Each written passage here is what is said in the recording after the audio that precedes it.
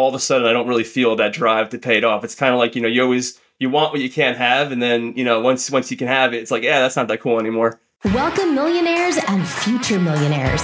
You're listening to the Millionaires Unveiled podcast, the show where you'll hear the stories and interviews of everyday millionaires. We'll unveil their decisions, their strategies, and their portfolio allocation. Now to your host, Jace Mattinson.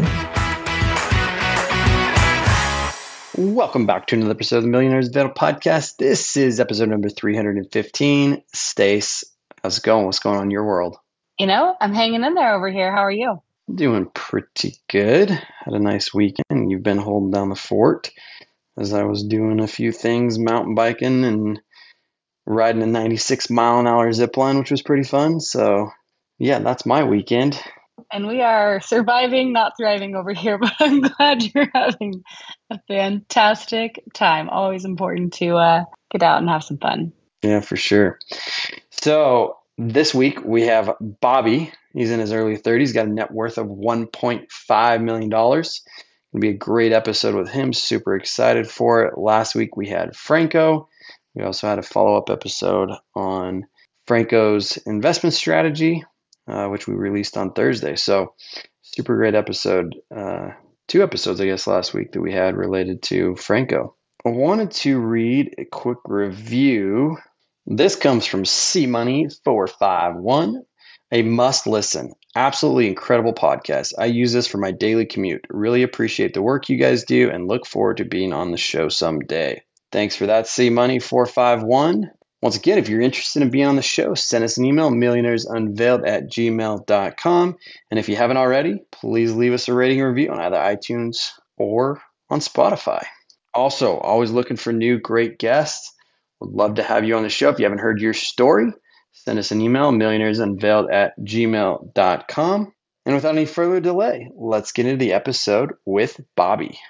Bobby, do you want to just give us a little about your background and what you're up to now? Sure. Yeah. Thank you guys for having me on. So my name is Bobby. I am 33 years old. I currently live in a high cost of living area in the Northeast. My wife and I are dinkwads. So for those who don't know, double income, no kids with a dog, or in our case, 2 dogs. So for the past 10 years, I've been working in legal and compliance in the financial industry.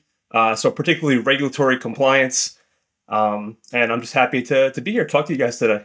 Awesome. And we're going to get a little bit into your story and career, because I think it's pretty interesting what you do and what, kind of the I guess, mindset and thing, angle that you look at things with. But before we do, what's your net worth today? So it fluctuates depending on the market, but give or take $1.5 million. Good deal. And how's that broken up?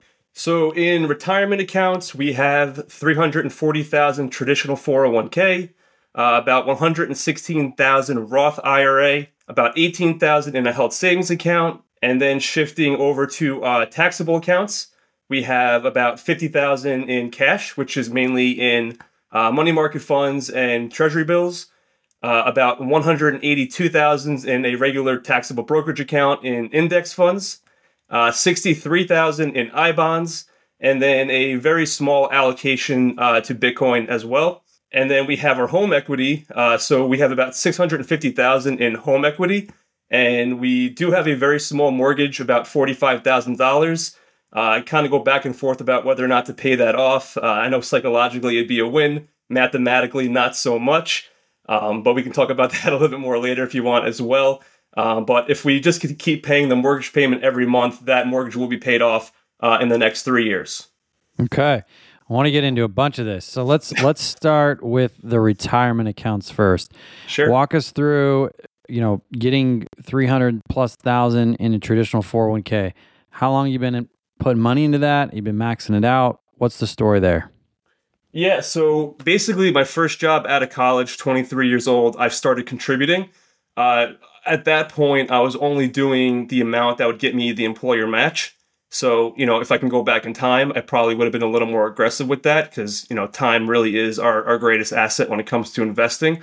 Really didn't start ramping that up until my late 20s. And since then, my wife and I both were maxing out the 401ks.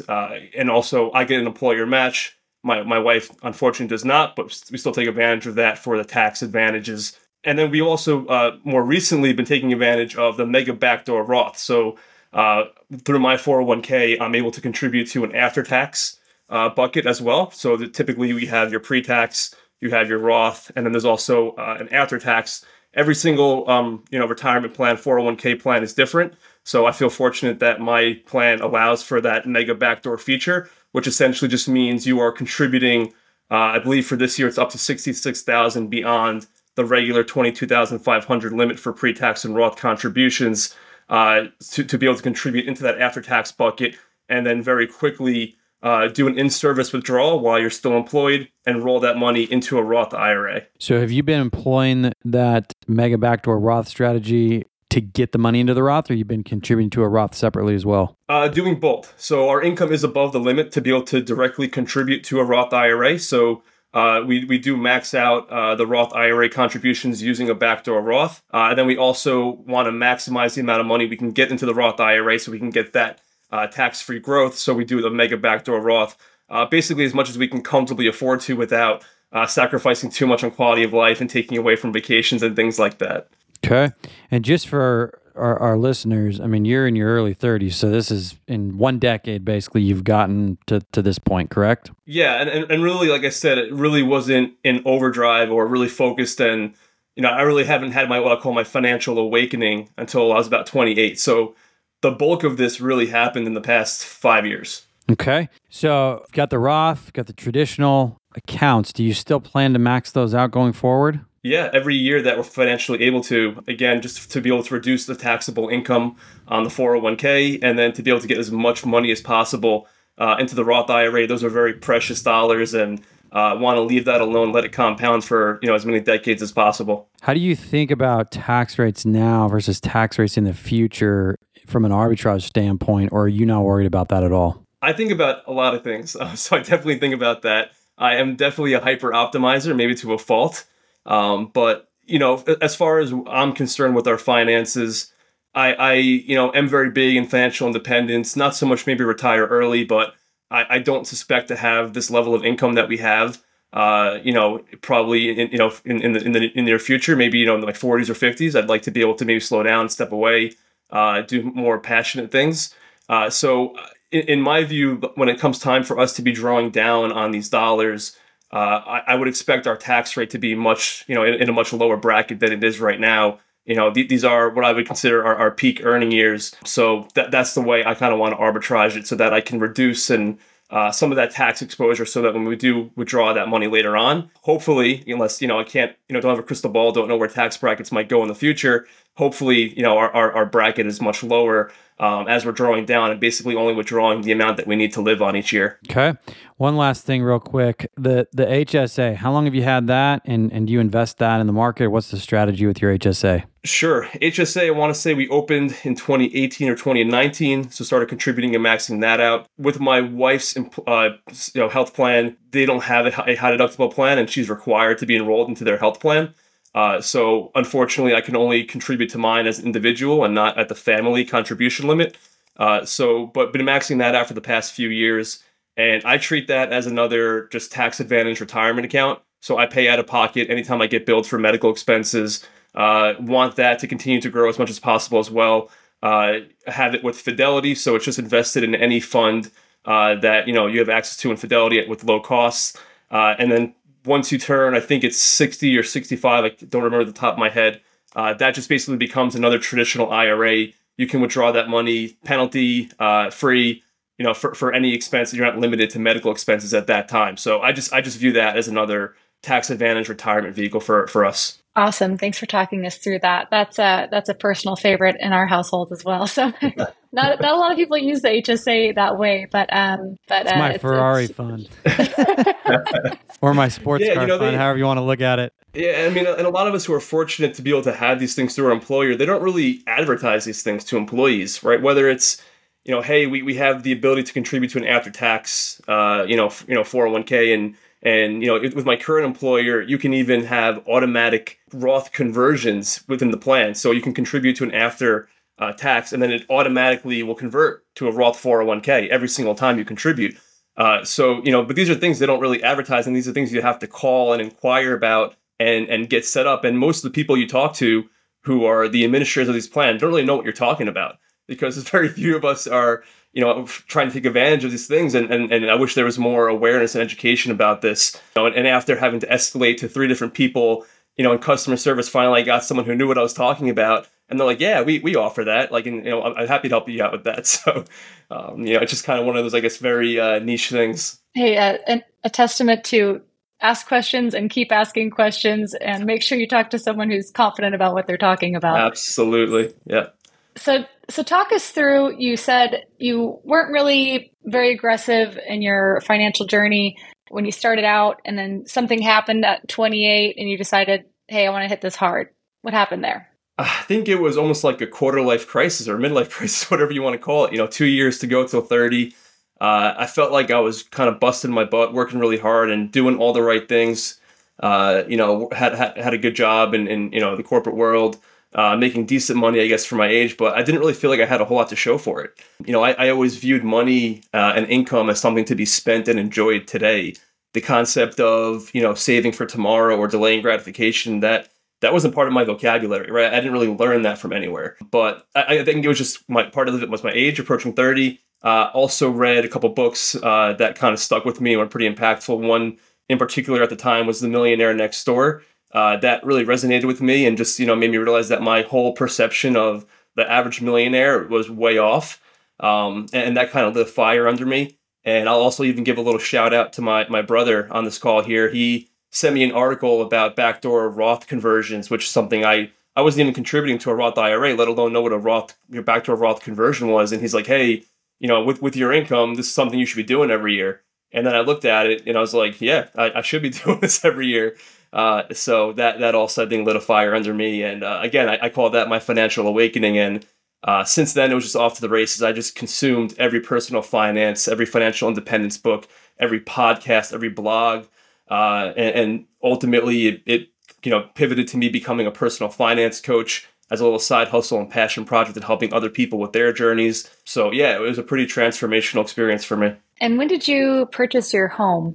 In late 2014. So I surprised my wife with an engagement ring and a house on my 25th birthday. So that was the move, and whether she liked it or not. So this dude's making her rain, baby. all at once, man. You were really swooping in and getting her, weren't you? The funny story about that was I was actually in law school in Chicago. I was 23, I want to say, or 24.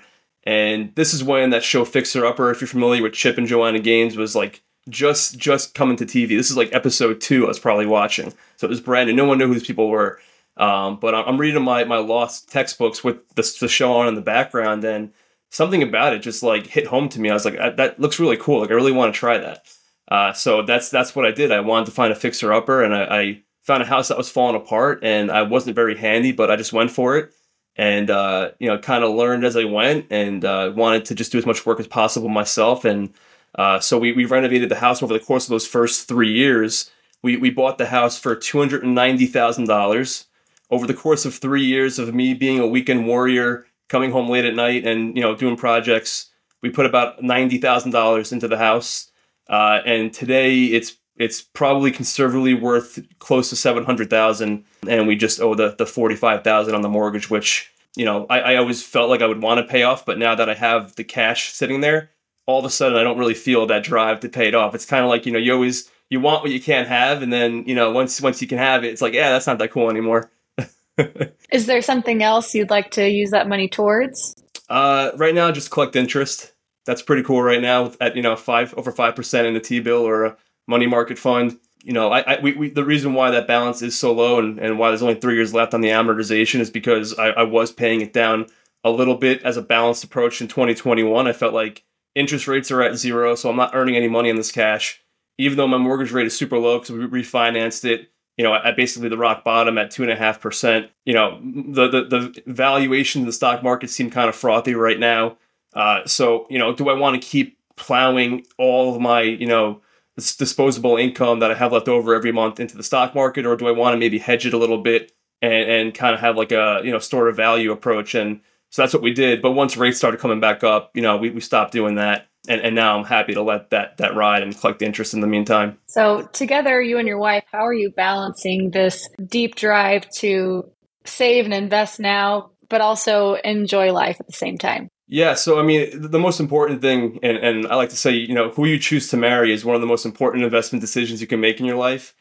So my wife and I, are very much on the same page with our goals and all of our accounts are under one roof, right? It's not like we have his and her accounts, though that's the way I approach our finances. So complete transparency.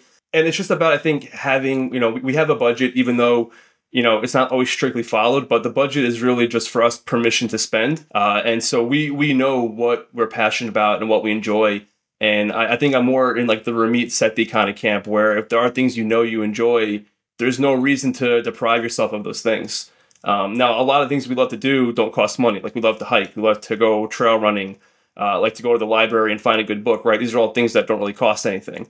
But we also love to travel. And because we like to run, a lot of these race registrations do cost money. And, also some of these races are at destinations. So, my wife's running the Berlin Marathon. So there's, costs involved, but we plan for these costs and they are included in the budget. And so we don't feel guilty about it. And so there's, it's all within reason, but it's all very intentional and planned. How often do you go over budget? It's usually when something, in the house needs to be repaired. Hey, it's time for a roof. It's time for a new refrigerator. Little Murphy makes a visit. Exactly. So it's not often. And I do leave a cushion with some of those things, right? There's certain things that aren't fixed costs, like, home maintenance, but there's some months where I'm way under what I budgeted for home maintenance, and then that just goes towards extra savings. And there are some months where, something unforeseen happened and you're a little over, and that's okay too. Walk us through your budgeting process. It's pretty rare in this day and age for millionaires, at least that have come on this show, to actually live the way you're describing on a budget. So if you don't mind walking through our listeners who do budget, how do you approach yours? Sure. Yeah. I mean, it's nothing sophisticated. And I don't use really any services. It's just a spreadsheet with the 3 columns. I lay out in the first column, all the different expenses, and they're bucketed by, like main categories. So housing, transportation, insurance, food, right? All the main buckets you would expect to see. I then have who am I, who's the payee, right? Who am I paying for all these things? And then the cost. So most of these are fixed costs. Some of them, like I said, will be variable. But that then just gives me an estimated total of what things are going to cost every month versus what our take home is after all deductions, like, our 401k deductions, taxes, and all that good stuff. And really for us, the main purpose of it is just, I want to make sure that, every dollar, I don't want to, I guess what I'm trying to say is I want to be very intentional with how much we're investing every month of our after-tax money. So, if I think, hey, ballpark, every month we're going to have, just to throw a number out, $1,000 left over every month after everything is paid for. I want to have a home for that $1,000 and I want to get invested. Right. Again, time is our biggest asset. So time in the market is our best friend. So if I can get that, $1,000 fully invested, or at least know that I should be around that amount every month, it's just to help give me those ballpark figures. So I'm not guessing every month or trying to figure out by looking at my account, what's the balance of my account and how much should I be putting in versus how much do I need to keep there for next month. So it just works for us that way. And you can sit down together and do this every month? No, it's far less frequently. I try not to spend a ton of time, honestly, on finances. A lot of our finances are automated. Our investments are automated. Bills are automated. So, my wife and I have money talks maybe once a quarter, if that. And it's really just to do tune-ups, check in. Hey, where are we at? We like to track our net worth as well. I think that's important. Track our asset allocation. That's important. Equally as important as asset allocation is asset location, right? Where are you keeping certain assets and how efficient is that from a tax perspective? So, those are the conversations we have just to make sure we're keeping ourselves honest, sure that we're still marching towards our goals. And hey, has the goalpost moved? Right? Have our goals changed? Those are the things that we like to sit down and just make sure we're staying in tune on. Talk us through a little bit of your mindset related to the asset location.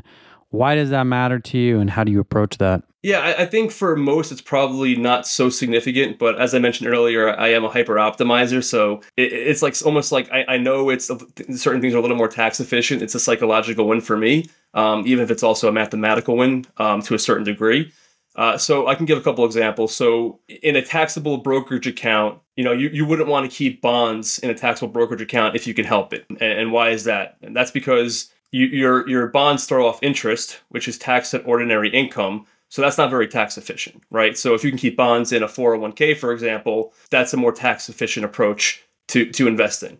And that might not be as convenient for everyone. Not everyone may have great bonds, funds in their 401k. So it's not a essential thing. It's just kind of a general rule of thumb I like to follow. And another example is, we like to only keep ETFs, exchange traded funds, in our taxable brokerage account because, again, it's just more tax efficient. There's no capital gains being thrown off with the ETFs. So, you can also do tax loss harvesting with ETFs. So there's a couple of little things that, again, make them a little more attractive to hold in a taxable account, versus some other accounts. So there are little nuances to, where you're holding your assets and understanding the tax implications of those things. For sure. I'm guessing your brother knows of your wealth through other friends and family? My brother is my best friend, and him and I speak intimately about our finances. And so there's no secrets there. And, we are both each other's best teachers and students. We have very transparent conversations. And so, I like to bounce things off him. He bounces things off of me. And so, he's super informed and educated about this stuff. And, he's constantly scouring the Bogleheads forum for any Bogleheads out there. And he introduced me to that as well.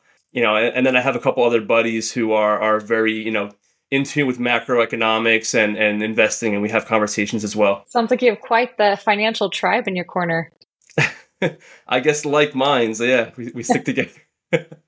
Hey, if your sum is the 5 people you spend the most time with, it sounds like you're in company. So you said that you're really maximizing, optimizing everything right now, and you're hoping things slow down, and maybe 4 or 5 years you're able to kind of step away in some respect. What does life look like when you aren't pounding the pavement quite so hard? Yeah, so I think I kind of took the first step towards getting there. So, part of my journey was, to grind really, really hard, earn as much money as possible to try and really get on the fast track with, just certain goals professionally, but also once I got really, hot and heavy in financial independence, with also hitting certain financial milestones. And so I did that for several years, got, promoted very quickly. I think I got 3 promotions in the last 5 years at my prior employer, was the youngest director in the entire firm, at a very large, prestigious financial institution. But it kind of backfired. I ended up burning out really hard. And unfortunately, there was a lot of organizational changes and some leadership that, I didn't really jive with too well anymore. And so, I was so fixated on a certain number in my head that, hey, I'll be financially independent at this number, and I can't change anything or can't, slow down the accelerator until I hit that number. But when I did more reflection about that current situation and where things were at, I realized that, you are financially free along the way, right? You don't have to wait until you hit a certain number.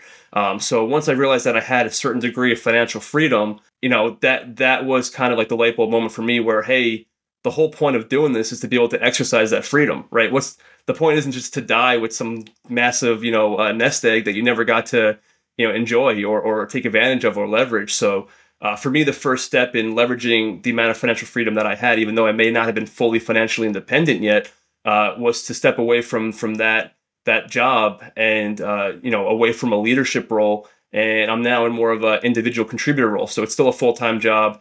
It's still a respectable salary, but it's quite a bit less than I was making previously. But it was a quality of life decision for me. Less stress, less responsibility. So that was kind of my version of my first downshift.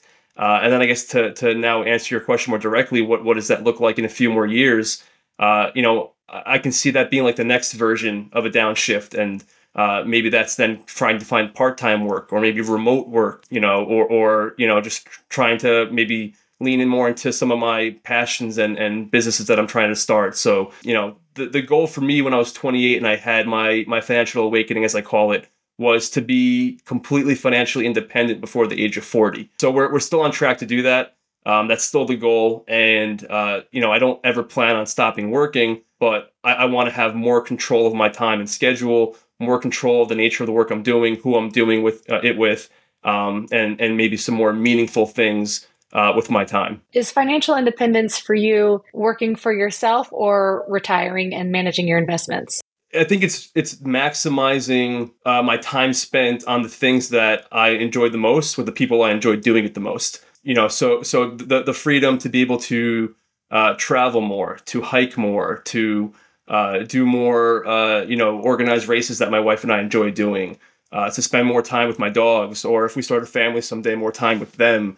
I think it's just, again, to have that control and freedom to not have 40, 60, or how many hours a week, working a traditional, corporate job with your commute, right? That time is taken away from you, right? And if you enjoy your work and it's really meaningful to you, then maybe that's wonderful, and that's where you want to be. But for others, that might not be true. And so if you can reclaim that 40, 60 hours a week, that's pretty substantial. And then where are you reallocating that time, and what are you doing with it, and how are you doing it? Who are you doing it? Where are you doing it? So to be able to express that freely is very attractive to me. That's awesome. This show is supported by Delete Me. In today's digital age, our personal information is more vulnerable than ever, often scattered across countless websites and databases. Delete Me has been my solution for taking control of my online presence and ensuring my personal information remains private. Have you ever heard of data brokers? They collect information and make it available to any stranger on the web, which can lead to identity theft. If you've ever been the victim of identity theft, you know it can be a nightmare. It can ruin your chance at the new job you want, lead to legal issues, or worse. Delete Me removes your personal information from hundreds of data brokers. The best part? The service doesn't stop at a one-time removal. Delete Me provides ongoing monitoring to ensure that your data doesn't reappear. If it does, they take immediate action to remove it again. So, what are you waiting for? Don't let your online past define your future. Take control with Delete Me. Now get 20% off Delete Me plan when you go to joindeleteme.com/MU20 and use promo code MU20. The only way to get 20% off is to joindeleteme.com/MU20 and enter promo code MU20 at checkout. That's joindeleteme.com/MU20. Promo code MU20. And thanks to Delete Me for supporting today's episode. What's your favorite race you've done? Favorite race? I would say it was a half marathon trail race, so 13.1 miles. I don't remember the exact elevation. I think it was something like 3,000 feet in elevation. We had, I think, 4 or 5 hours to complete the race, and we were one of the last finishers. So we just made the cutoff. It was super challenging, super technical, a lot of climbing up, a lot of climbing down. And I just remember at the end, my wife and I just collapsed on the floor, lay down. We didn't get up for quite a while.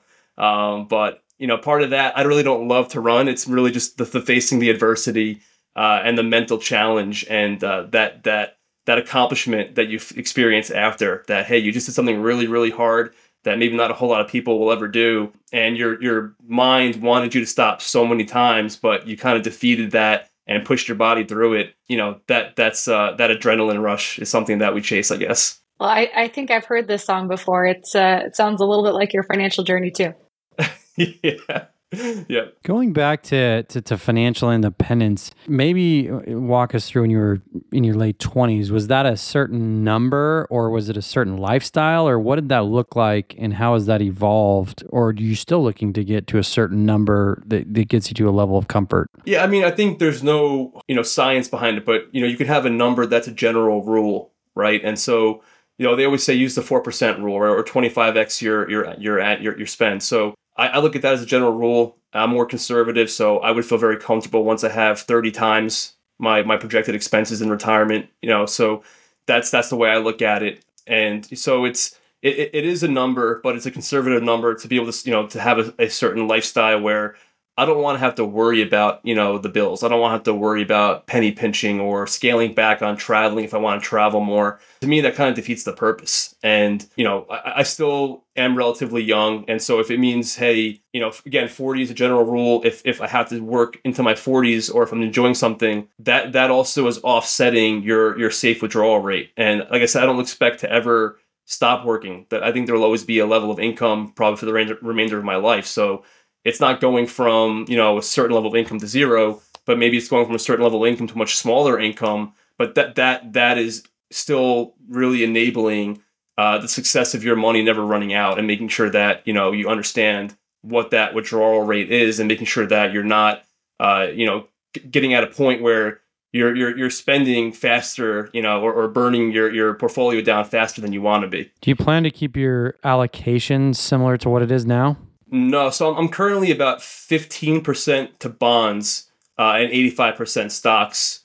And then of the stocks, I'm probably about maybe 30% international. So I do plan to have a glide path where I will increase my exposure to bonds, and that is just to help provide some ballast to the portfolio, right? So if there's a big bear market, hopefully those bonds will help smooth that ride for you, right? They always say, stocks are for eating well and bonds are for sleeping well. So, I want to, make sure that I'm smoothing that ride. And the last thing you want to do is, have a massive, reduction in your income or retire, and then you enter a significant bear market or recession that just crushes your portfolio, and that's called sequence of returns risk. So, you don't want to have such a high exposure to stocks, and doing that could be very detrimental to your retirement. Do you plan to kind of allocate your bonds, essentially by decade, or kind of walk us through kind of the methodology that you plan to use as you get more and more exposure to bonds and less to stocks? Equities? I try and keep it stupid simple, right? The whole KISS acronym. And so I just do a total bond fund. So it's got a blend of different durations of bonds. I don't have to worry about when things are maturing. I don't have to worry about rolling them back into, whether I'm in treasuries or whatever else. It's just, you can buy and sell it on the open market. It's just a total fund, very low cost. I do keep some of my cash as part of my cash management strategy in treasury bills and money markets, especially right now when they are so attractive. I don't have short-term durations on that, but that's what I expect to do. And I'll certainly continue to assess, what's going on with interest rates in the future. If it makes sense, maybe to play even into CDs or longer-term treasuries, if that makes sense. I'm not a huge fan of locking up my capital. I like to keep things liquid in case there are other big opportunities that present themselves that we just can't forecast or predict. But like I said, I think just sticking with the total bond fund just works for me. As your income and net worth has increased, have you increased lifestyle in any way, shape, or form? That's a good question.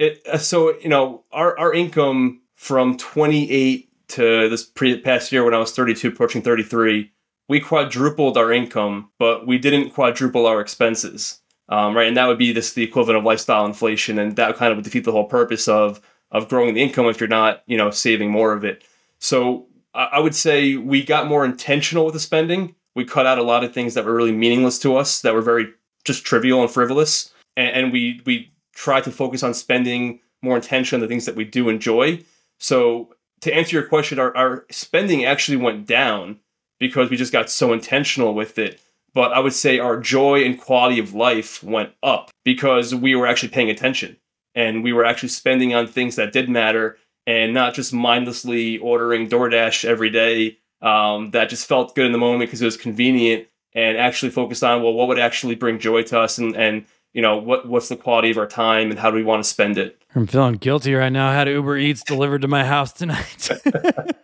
Which, to be fair, is very rare. It is very rare. I think you've only ever done that. I was not involved. I made dinner tonight. You had a gift card, right? It's okay. I don't, but I've been traveling, and it was long few weeks here, and I just Truth be told, I thought he wasn't going to be home for dinner, so I made something I know he doesn't like, but I like. And then he was wanting to eat something, and so he didn't want what I made. Yeah, no judgment. Hey, if that's bringing a lot of joy to you guys, and that fits in your financial plan, then who am I to judge that? That's the great thing about personal finance, right? It's personal. Who am I to say that I'm right and you're wrong, and vice versa? No, it very much is. But at the same time, I remember looking at the thing. I'm like, gosh, man, this is freaking ridiculous. Charge me this much to get this thing delivered to my house.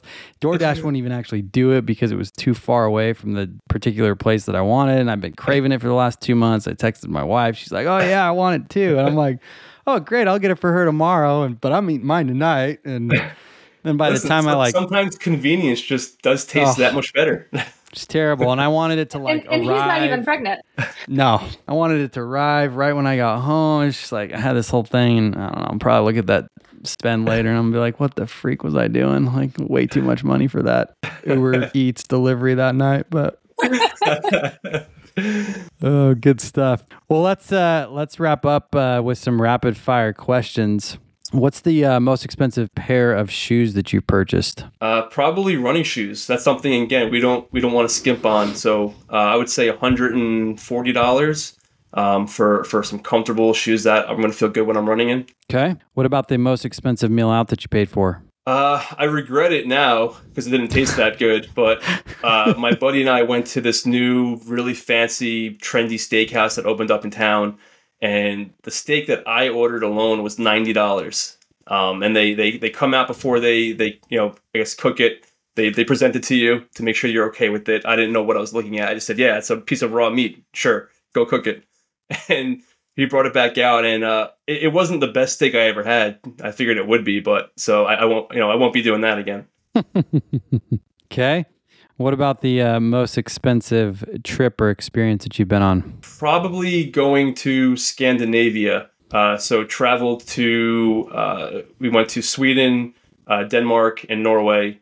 Wife and I traveled with a couple friends. So, tried to hack it as much as possible with credit card bonuses. So the flights were pretty cheap, but that is not a cheap place to travel to. So food is expensive. Accommodations are expensive. So I think all said and done, we spent something like $6,000 or $7,000 on that vacation, which relatively for us was a pretty expensive trip. Okay. What about the most expensive car? Only car I've ever bought is my Nissan Sentra, and I paid $13,000 for it used with 30,000 miles, paid cash for it, and it's still serving its purpose every day for us. Okay. You got a dream car? Dream car, probably a Corvette Stingray. Okay. Awesome. What's a key lesson that you learned from childhood? Key lesson from childhood. Yeah, I mean, my family, they always taught us to save. So I think because of that, I did start saving early, even though I was only saving 6% to get, my 401k match. But looking back, that 6% still made a difference. And so then making sure that I was doing that and making sure that was something that was kind of taught in our household when we were young, even when I had my first, minimum wage job, hey, just make sure you're saving some of that as well. And make sure you're doing something good with it. So, like I said, looking back, I wish I was saving more into my 401k, but at least having that instilled in me and then looking out for me was at least jump-starting, that process. Okay. What's the most fun that you've had with money? Most fun? Probably traveling. My wife and I love to travel. So we've been to Alaska. We've been all over Europe. We've been all over the country. A dream of mine would be to road trip and travel in an RV across the whole country. So that's something I would happily allocate my money towards. So I think just trying to do one big trip every single year. Okay, what's still on the bucket list, or where do you want to go next? Where do I want to go next? Probably Southeast Asia. So Thailand, Vietnam. Here the food is amazing, and I hear that the people are great. The weather might be a little too humid and hot for me. I might melt a little bit, but I do want to experience it. It's a good place to go. It was a fun one. What's a closely held belief that you recently changed your mind on? That spending is bad. It's what? Spending is bad. Okay. I always viewed spending as bad when I first started my journey, and probably to a fault. And so now I realize spending is good if you're spending it on the right stuff. Okay. What's the craziest thing you've ever done to earn money? Craziest thing I've ever done to earn money? Yep. My first job when I was 16, I worked at a pet store. It was basically, looking back, like a puppy mill. And so at any given point, they had 20 dogs, and my job was to clean the poop out of the cage because as puppies, they were pooping every 5 seconds. And, I'm there while customers are trying to play with the dogs, and I'm just in the cages cleaning poop. So I did that for $7 an hour. Wow. Sounds like a crappy job. Yeah, no pun intended. Was that your first job? My very first job. I mean, I love dogs, so I loved being around the dogs, but the job itself, yeah, like Stacy said, was pretty crappy. Luck, skill, or hard work, how would you rank them? Luck certainly plays a factor. I'm not going to downplay that. There's no substitute for hard work. So I think that's number one. Looking back at my own journey, I can't think of how many moments where there was, just hard work or sacrifices made by my wife and I, just because we had a bigger vision.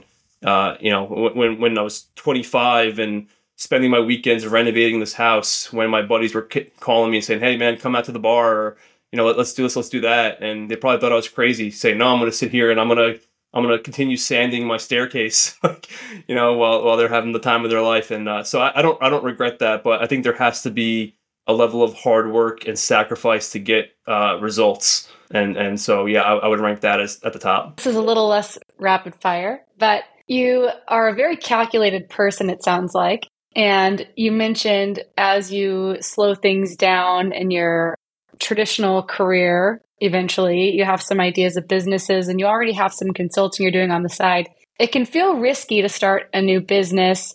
And if you have these ideas in mind, what's your plan? Will you be growing what you've already started as your side hustle, or will you make sure you maintain some sort of employment as you start new business ventures, if you have any more on the horizon? Yeah, I think I always want to have my toes dipped into the financial coaching business that I kind of have on the side, just because I enjoy it. I'm passionate about it. Seeing the way it's changed my life and hearing from others how I've changed their life, that's really meaningful to me. So I definitely want to continue that.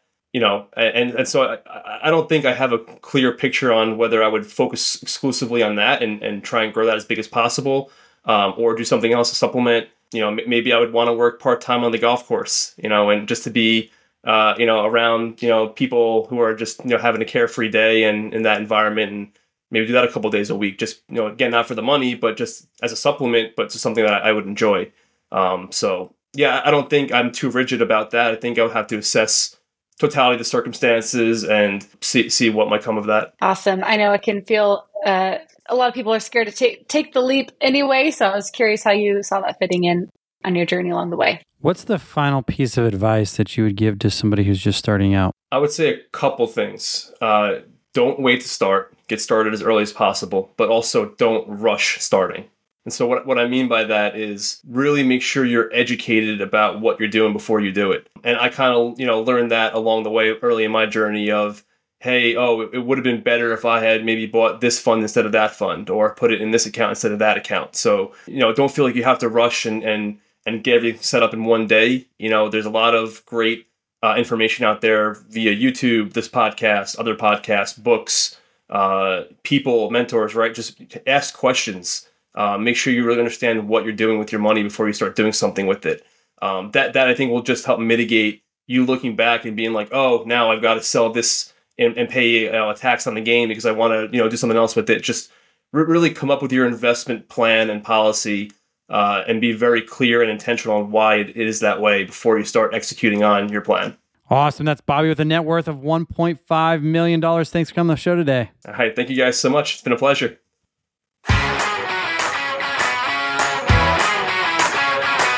Thanks for listening to the Millionaires Unveiled podcast with Chase Mattinson. For more stories, investment opportunities, and information, check out our website, millionairesunveiled.com. See you next time when you'll hear from another everyday millionaire.